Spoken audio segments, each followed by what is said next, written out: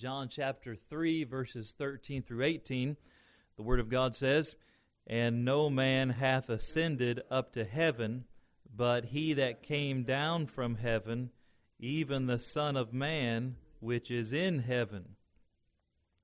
And as Moses lifted up the serpent in the wilderness, even so must the Son of Man be lifted up, that whosoever believeth in him should not perish, but have eternal life.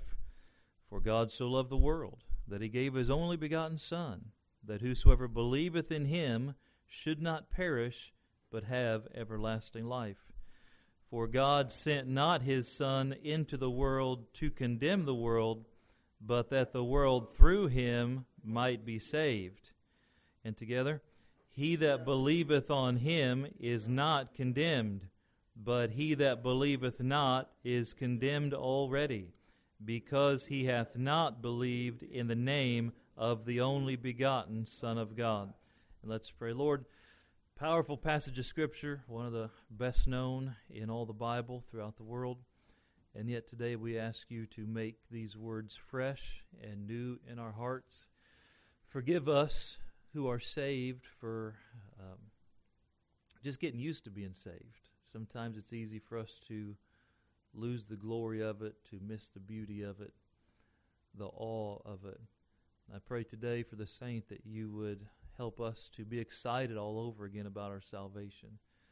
And Lord, for the sinner, if there's one here today that's not sure they're saved or listening to my voice, that they would be convicted of their sin, of righteousness and judgment, of their need of the Savior, of coming judgment, that will stand before God one day. And it's only in the person of Christ that they can find deliverance and salvation. So I pray you'd make the message clear, give me the words to say, give us ears to hear, power as I speak. In Jesus' name we pray. Amen. You may be seated. As I said, this is one of the best known passages in all of Scripture. John chapter 3:16 has been preached perhaps more than any other verse in the Bible over the years, and with good reason. It is the single best verse about how to go to heaven in the Bible. And it tells us of God's love, shows us Christ's sacrifice, it declares God's terms, it shows men their sin, explains God's gift of life that's available. What a powerful and beautiful verse. I remember years ago of a prominent preacher had a large church and he was out of town and he had an evangelist in for 2 weeks, a 2-week revival. The preacher had been out of town preaching and had come back in, and he had heard that all week, every night, that the guest preacher had preached on John 3:16. Every night he preached on John 3:16. And this famous preacher was explaining his thoughts as he talked about this later. He said he was a little bit frustrated with himself. You know, we got a big, long Bible. There's thousands of verses you could choose from, and to preach from the same verse every night just seemed a little bit lazy. Just seemed like he was phoning it in, calling it in. And that night, the preacher, who was his large church, he snuck in the back and got there earlier than he'd expected, and he sat in the back. And once again, the old evangelist turned to John 3:16 and preached from the same verse again. And that old pastor said he sat back there with tears rolling down his face. The Word of God was so clear and powerful. The gospel was so beautiful. He said, I wished I could have gotten saved all over again. And then he was pleased that the evangelist had preached on the same verse every night. And he said, I could listen to this every night. Sometimes we just get too used to our salvation. Yeah, I'm saved. You know for sure you're going to heaven? Yeah, I know for sure I'm going to heaven. What's for dinner? Yeah, I know for sure I'm going to heaven. What sports are on this afternoon? Oh, my friend, if you can say that you know for sure you're going to heaven, do you understand that most of the 7 billion plus people in the world can't say that? What a gift of God. Not just to go to heaven, to have salvation available, but to make it a free gift and available to everyone. And so let's be enthralled once again with John 3:16 and the salvation that is so richly given to those who will believe.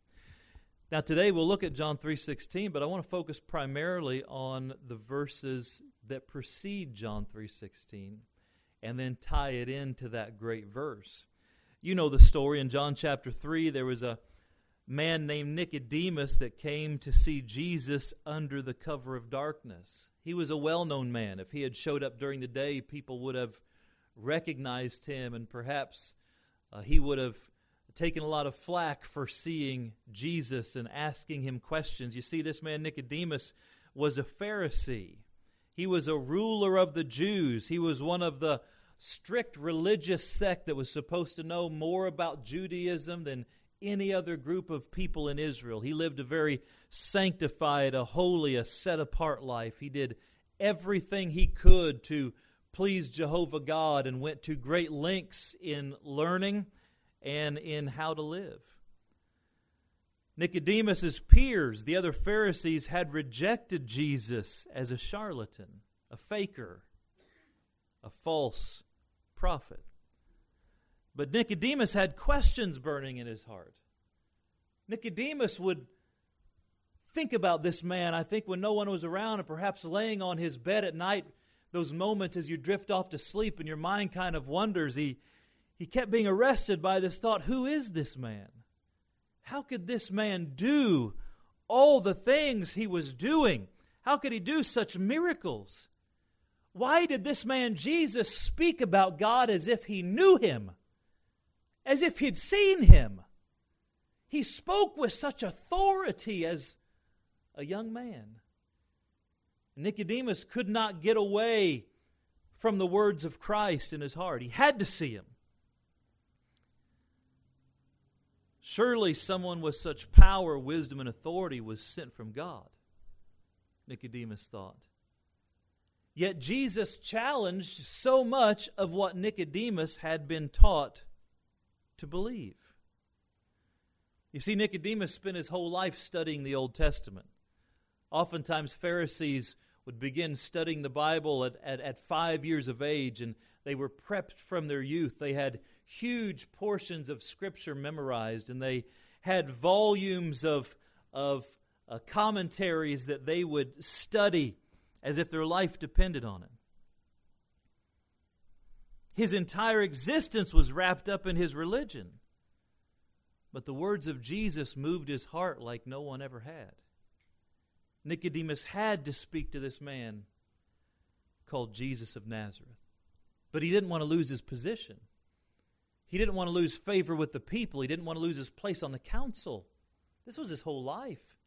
But he had to see Jesus. He had to speak to him himself. So finally, Nicodemus snuck away one night and found Jesus alone. Now talk about a divine appointment.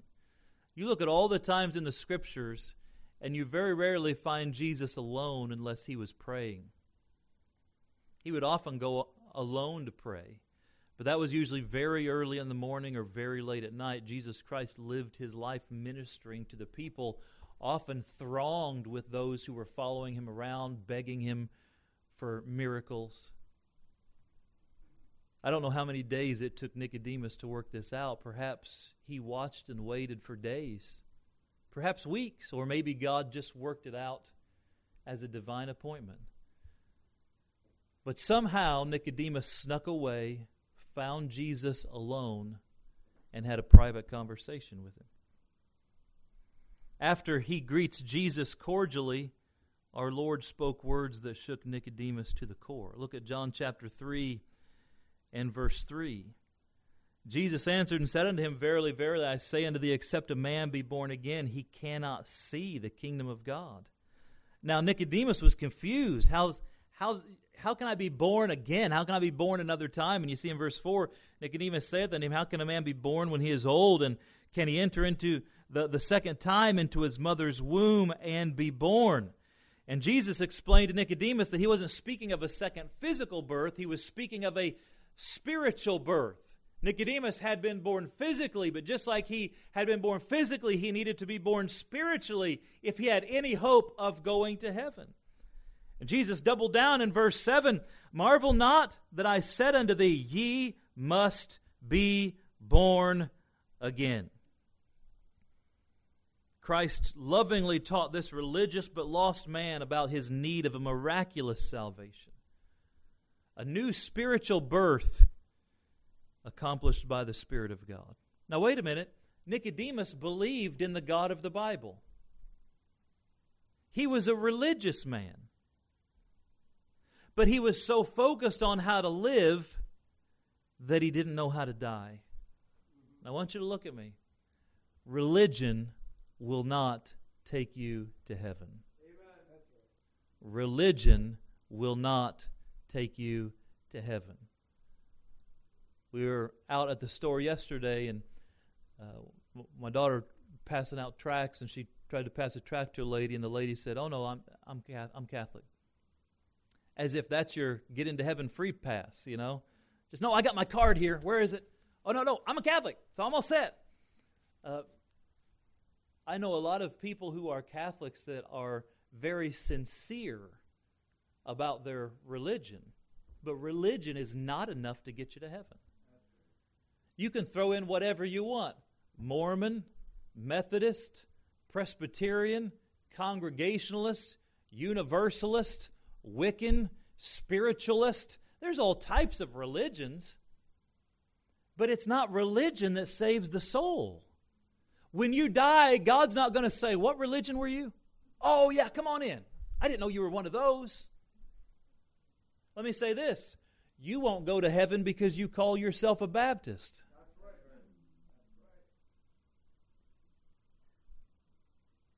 Sitting in this church isn't going to get you to heaven. Slapping some label on you isn't going to get you to heaven. It's the new birth, the miraculous transformation of the soul that saves the sinner. Forgiveness of sin through the paid penalty.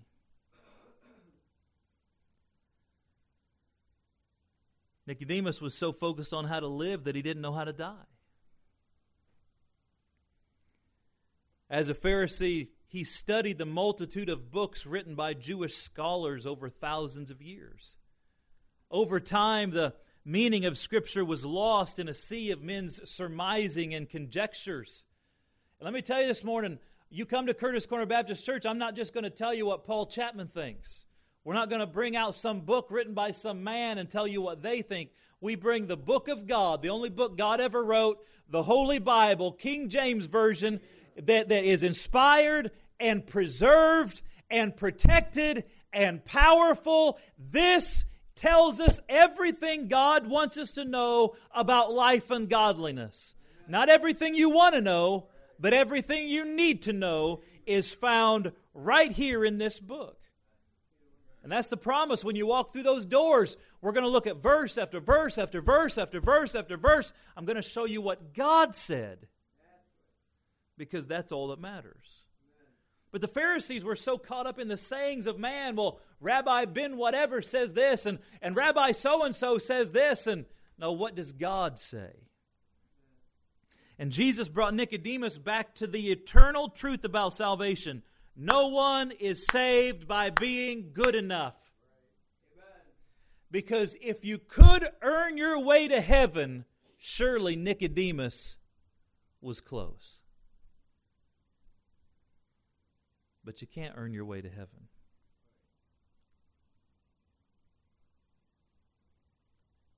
We're saved by mercy and grace through the Messiah or the Savior.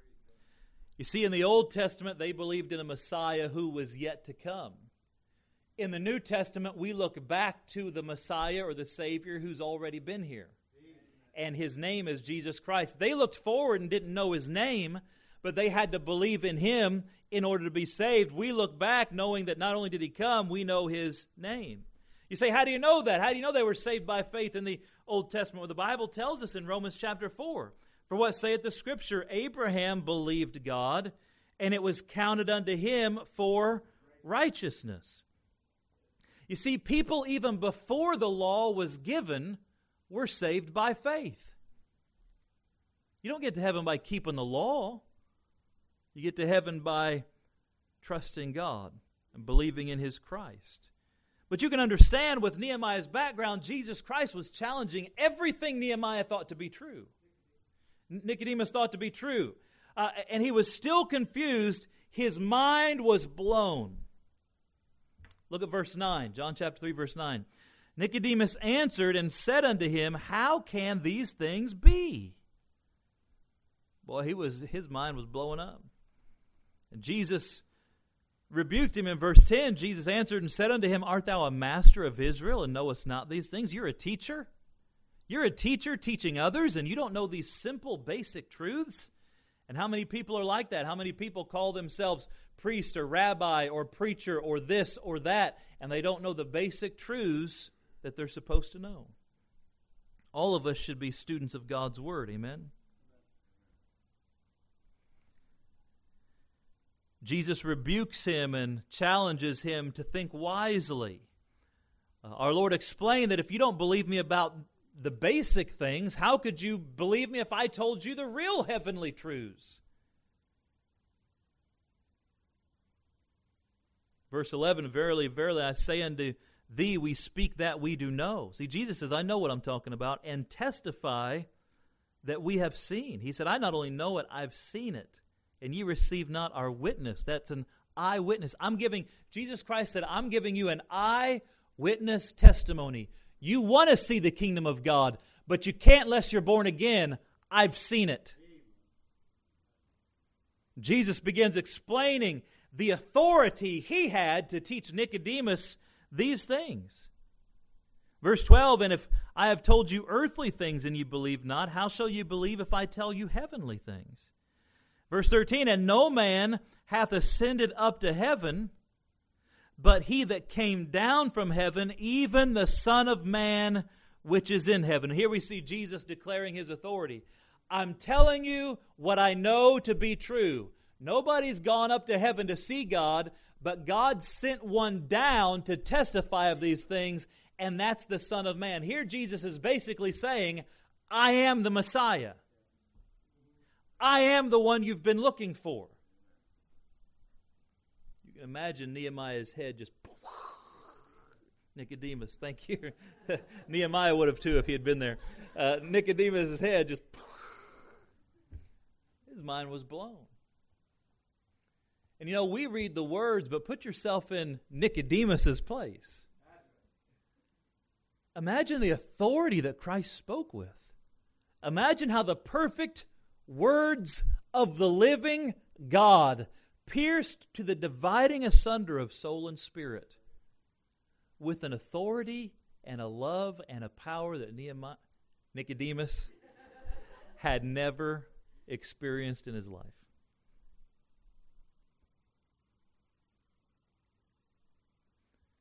But then Jesus, trying to help this confused teacher who'd spent his life studying the Old Testament, Jesus said, let me remind you of an Old Testament story that will explain to you what I'm talking about. And look at verse 14. And as Moses lifted up the servant in the wilderness, even so the Son of Man must be lifted up, that whosoever believeth in him should not perish, but have everlasting life. See, verse 14 reminded Nicodemus of the story of the brazen serpent. And let's take a moment. We'll come back to John chapter 3, but let's take a moment and look over at Numbers chapter 21. Numbers 21. Remember, the Old Testament illustrates what the New Testament illuminates. There's all kinds of types and shadows in the Old Testament that are explained black and white in the New Testament. And here we find a fascinating story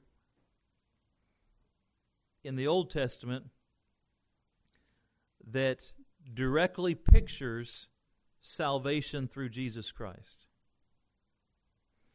Let's look at Numbers chapter 21 and verse 1. And when King Arad the Canaanite, which dwelt in the south, heard tell that Israel came by the way of the spies, then he fought against Israel and took some of them prisoners. And Israel vowed a vow unto the Lord and said, if thou wilt indeed deliver this people into my hand, then I will utterly destroy their cities. And the Lord hearkened unto the voice of Israel and delivered up the Canaanites, and they utterly destroyed them and their cities, and he called the name of the place Hormah. And see, the Jews had been delivered from Israel after 430 years of bondage, of slavery. They cried out for generations for God to deliver them. God finally did. Moses is leading them through the wilderness. God is supernaturally protecting them and providing for them. But the Israelites here had a problem. They were complainers. They were doubters. And they always had something to complain about. They always had something to whine about. And often they would blame God, and they would blame Moses. They would just blame everybody. And by the way, don't play the blame game in your life. You know, some people just live looking for somebody to blame for their problems. You'll never become a victor as long as you play the victim. Stop playing the victim. So you had a bad run of it. You had a bad go. Somebody did you wrong. Welcome to the club. It's called humanity. But as long as you play the victim, you can never be the victor. Look to God in faith rather than blame everybody as an excuse for why you continue to fail. And here the Israelites were caught in that circle of victimhood. Oh, it's a problem. Oh, God did us wrong. Oh, you should have just left us back there. Oh, I missed the leeks and the onions and the food was so good. Well, here's some manna, angels' food sent down from heaven. We don't want manna. We want fried chicken from KFC and extra crispy with a side of mashed potatoes. Hallelujah. I think that was the Lord right there. Maybe we all ought to make a run to KFC. And this is how crazy they were. I miss that. I miss my old life of slavery. And God would look down from heaven and be like, you prayed and begged me for hundreds of years to deliver you, and all you do is complain in your deliverance. Here we see that they were, some of them were captured. They prayed to God. God just delivered them. They utterly destroyed their enemies. You would think that would be a time of rejoicing. But you know, some people can't rejoice even when things are going well. And look at verse 4. And they journeyed from Mount Hor by the way of the Red Sea to compass the land of Edom, and the soul of the people was much discouraged because of the way. Hey, it was hot. This was hard going. It was a difficult journey. But look at verse 5. And the people spake against who? God. Hey, you're always on shaky ground when you start blaming God. Don't blame God. God's the best friend you've got. He's your only hope of deliverance in any situation. Oh, and then look, who else did they blame? Moses. You see, when people start blaming God, they also have to blame the people that God put in their lives to guide them. So children blame the parents. You know, there's no parent in this room that's perfect, and none of us in this room had perfect parents. Some of us had better parents than others. But the truth is, your life is not determined by who your parents were, but how you respond to your own life. Some people blame the pastor. Well, my life would have been good, but that pastor, that Moses, well, my boss, well, the politicians, you know, there's always somebody. No, we're going to look to God in spite of all that. But here, they decided to blame God, and they decided to blame Moses. And then look what they said in verse 5. Wherefore have you brought us up out of Egypt to die in the wilderness? You just brought us out here to kill us. For there is no bread, neither is there any water, and our soul loatheth this light bread. They weren't happy with God's provision. They weren't happy with God's deliverance. And we got to be careful that, you know, when life gets a little tough, that's not the time to turn and bail on God.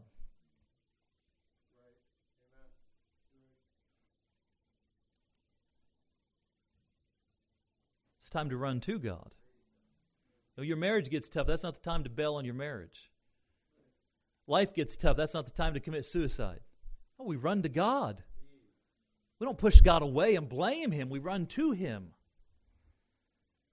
But see, what the Israelites forgot is that this was a great sin.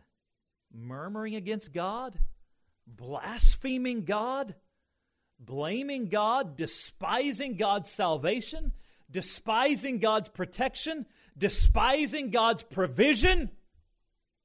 What a sinful place to be in. So God sent them these fiery serpents. Now, fiery serpents, the word fiery just means venomous or poisonous. These were poisonous serpents. You imagine they're in the desert. I know in our country in the desert, we'd be talking about rattlesnakes. There's not fun. Anybody ever been bit by a rattlesnake? Anybody want to be bit by a rattlesnake? Anybody want to? No, I'm kidding. Because I got one in the back. No, I don't have.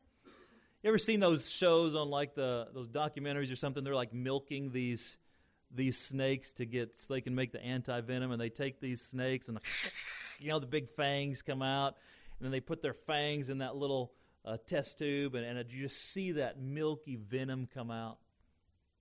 It's some nasty stuff. There's a viper in Asia that has 2-inch fangs. Long enough where they can bite through their lower jaw and still get you, even if you try to hold them like a normal snake. There are some snakes that are so venomous that the poison of one snake can kill 20 to 30 grown men. Let me tell you, these poisonous snakes, you don't want to mess with them. If you see one, just go the other way. I was reading a story about a man who saw a poisonous snake in his yard. He cut the snake's head off, but then he forgot that snakes can still bite you after you cut their head off hours later. And he got bit and actually lost functionality in part of his arm because the venom did such nerve damage. So I want you to put yourself in this story. Fiery serpents, whatever. This is a big deal. All of a sudden, there's poisonous snakes everywhere. It's like the ground is crawling with them. They just see the ground moving with this wave of snakes coming at you. And you imagine people getting up on top of things and standing on chairs and tables and trying to climb on tops of houses and doing anything they can to get away from these snakes. And in this story, we see a perfect picture of the gospel. And let me give it to you. Number one, we see sin recognized. You see, God sent the venomous serpents as a physical representation of the people's sin. Look at verse 6, Numbers 21, verse 6. And the Lord sent fiery serpents among the people, and they bit the people. And much people of Israel what? Died. So apparently this was a fast-acting poison. Now the serpents were a physical representation of the people's sin. You know, sin is real, but sometimes we can't always see it. Sometimes we don't even recognize it. You know, someone could have a sinful heart, but you can't necessarily see it on the outside. Sometimes you can see people acting sinfully, but you say, oh no, I think that's okay. I don't think that's a sin. We live in a world today where people are doing all kinds of sinful things and they don't even blush anymore because they're like, oh, there's nothing wrong with that. Well, God says it's wrong. I don't believe that. There's nothing wrong with that. So you can't always see sin and you may not always recognize it. Nevertheless, sin is present and it is deadly. Sin kills everything it touches. The wages of sin is death, the Bible says. Now here's the truth. The people in Israel were infected with sin. They were sinners and they had just finished blaspheming God, cursing Moses, thinking that God was trying to hurt them and kill them, despising everything good that God was doing for them. Did you know that you and I are no less sinners? The Bible says in Romans 3:10, as it is written, there is none righteous or perfect, no, not one. Romans 3:23 says, for all have sinned and come short of the glory of God. You're infected with sin. You may not feel it right now. You may not recognize it. Maybe you don't feel its effects yet. But my friend, sin is real. And we have to recognize our sin in order to desire salvation. You know, if you don't think you're in trouble, why would you want to be delivered? If you think you're healthy, why would you go see a doctor? And sin must be recognized. And so God sent these venomous serpents as a physical representation of their sin. No longer could they hide from their own sin. Number two, we see the gospel here. We see death reckoned. Not only sin recognized, but death reckoned. Death had come. The day of reckoning had come. The Bible says in verse 6, and much people of Israel died. The people bitten by these fiery serpents died. Once bitten, death was inevitable. No human medicine could save them. There was no hospital. There was no treatment that could save them. If you got bit, you were a dead man. You were a dead woman. And see, isn't this a perfect picture of sin? Because once you're infected by sin, there is no natural remedy.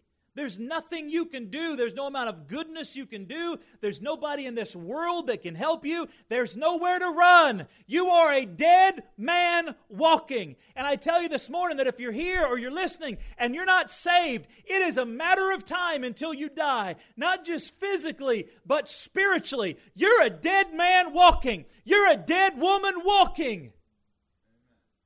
And it's only a matter of time until you succumb to that eternal poison that has corrupted your soul and will take you straight to hell.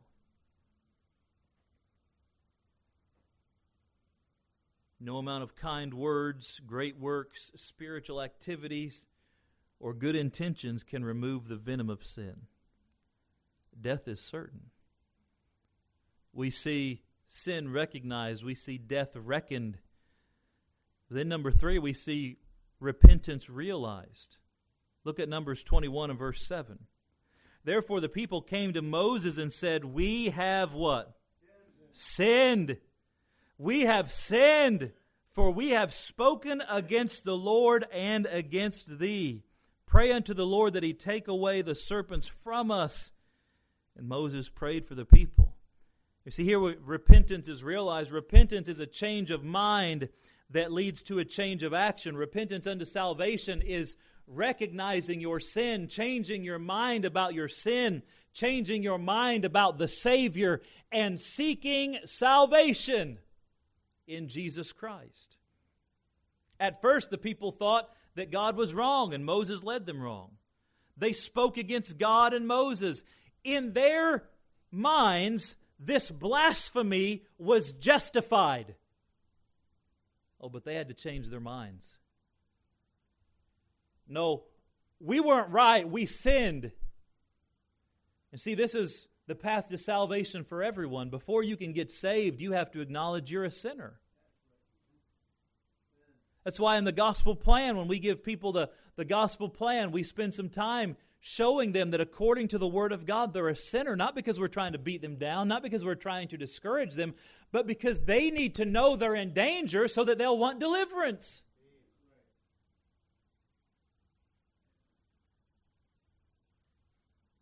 And that repentance unto salvation is that change of mind where you're like, oh my, I am a sinner.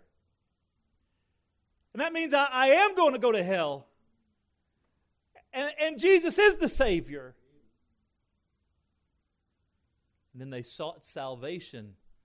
They asked Moses to pray for them that God would deliver them. Then next, and this one's exciting to me, I believe we see the cross recommended. Look at verse 8. The cross recommended. And the Lord said unto Moses, make thee a fiery serpent, and set it upon a pole. And it shall come to pass that when everyone that is bitten, when he looketh upon it, shall live. So consider this. The Lord instructed Moses to fashion an image of a fiery serpent made of brass. And this brazen serpent was placed upon a pole, so the pole could be hoisted up above the people, so you could look at the brazen serpent from a distance. But you know, as you think about this, if you were to take a vertical pole and put on top of it a horizontal brazen serpent, it looks an awful lot like a Roman cross, doesn't it? And here I believe we have an Old Testament foreshadowing that one of these days Jesus would be lifted up. Isn't that what he told Nicodemus? As Moses lifted up the serpent in the wilderness, so must the Son of Man be lifted up. And I believe back then we see this cross recommended where he lifts up this serpent in the form of a Roman cross, and you would look to the serpent to be saved, to be healed. And this remarkable event foreshadowed the Messiah that would come over 1,400 years later. I love the Bible. I love God, folks. You know, God had this thing all figured out long before you and I came along. And when you realize that 1,400 years before, God sets up this image and gives this story so that 1,400 years later, His Son could use it to win one man to Christ. That's pretty cool. And we worry about what's going to happen today. We worry about what's going to happen tomorrow. What's North Korea going to do? I don't know. What's Iran going to do? I have no idea. Who's going to win the election? I don't know. But I know in heaven they're not holding an election. God's position is secure. And we need to trust Him anyway. That doesn't mean you're not aware. It doesn't mean that you act foolishly. I think we ought to do everything we can to promote righteousness and godliness. Use wisdom to vote for wise people. You know, America's in such a mess because Americans keep choosing fools to represent them in the government. And I don't use that word lightly. You look at a lot of these positions, they are utterly foolish.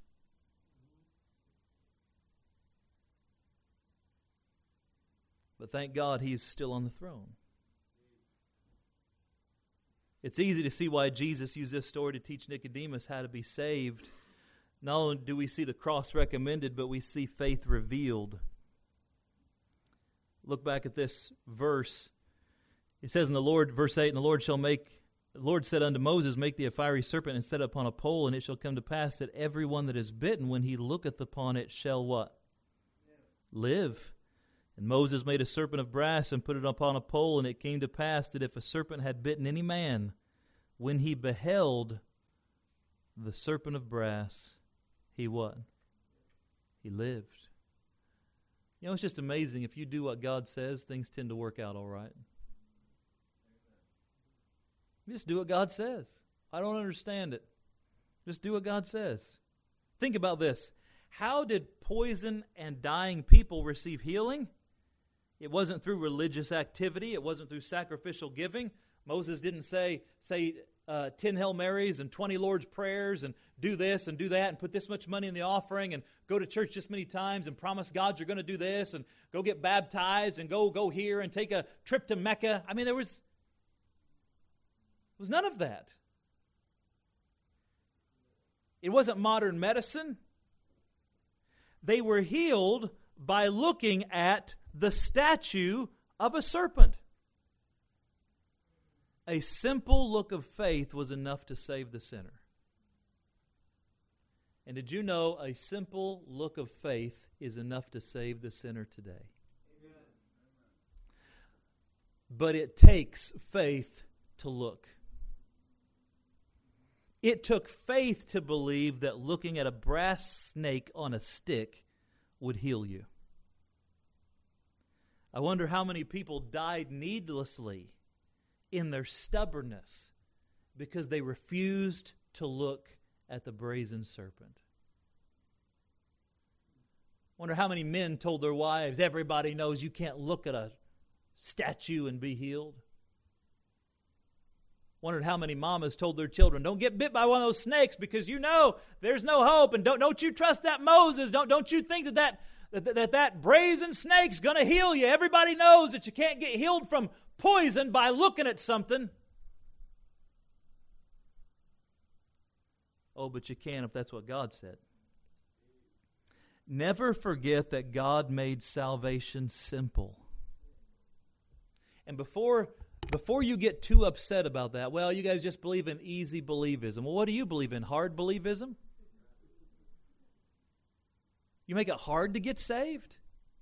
If your children were lost in the woods, would you make it difficult for them to find their way home? The truth is that you couldn't save yourself no matter how hard you tried.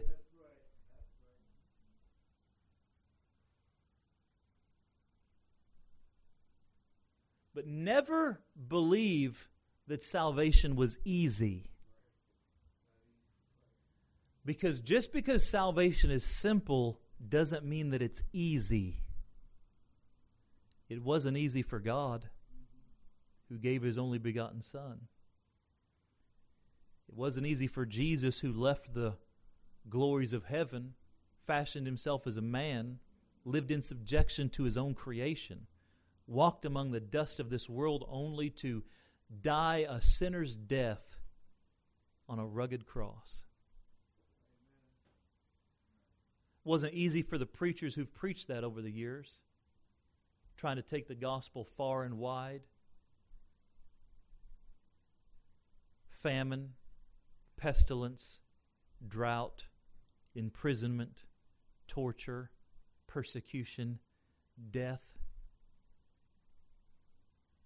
How dare you say, well, you just make salvation too easy. Easy?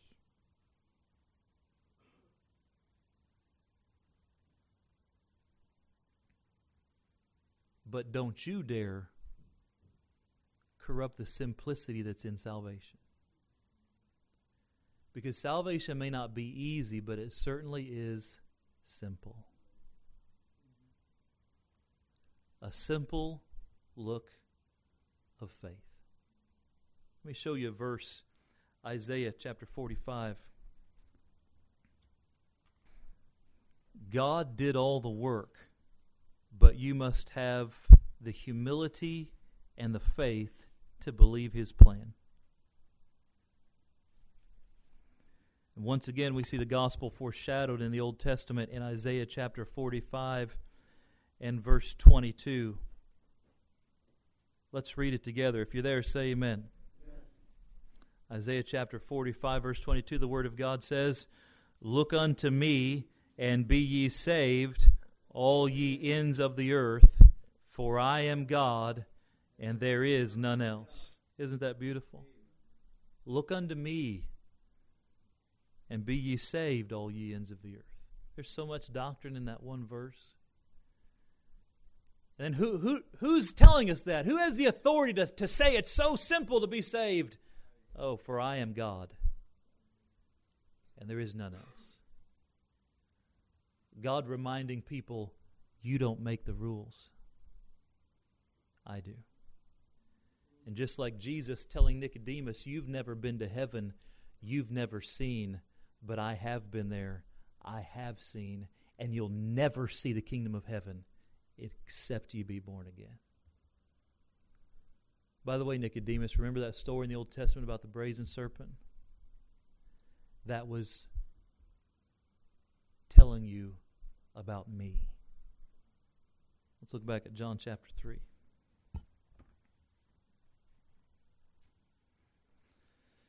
The Lord summed up this conversation with Nicodemus about salvation with some of the clearest verses on salvation you find in the whole Bible.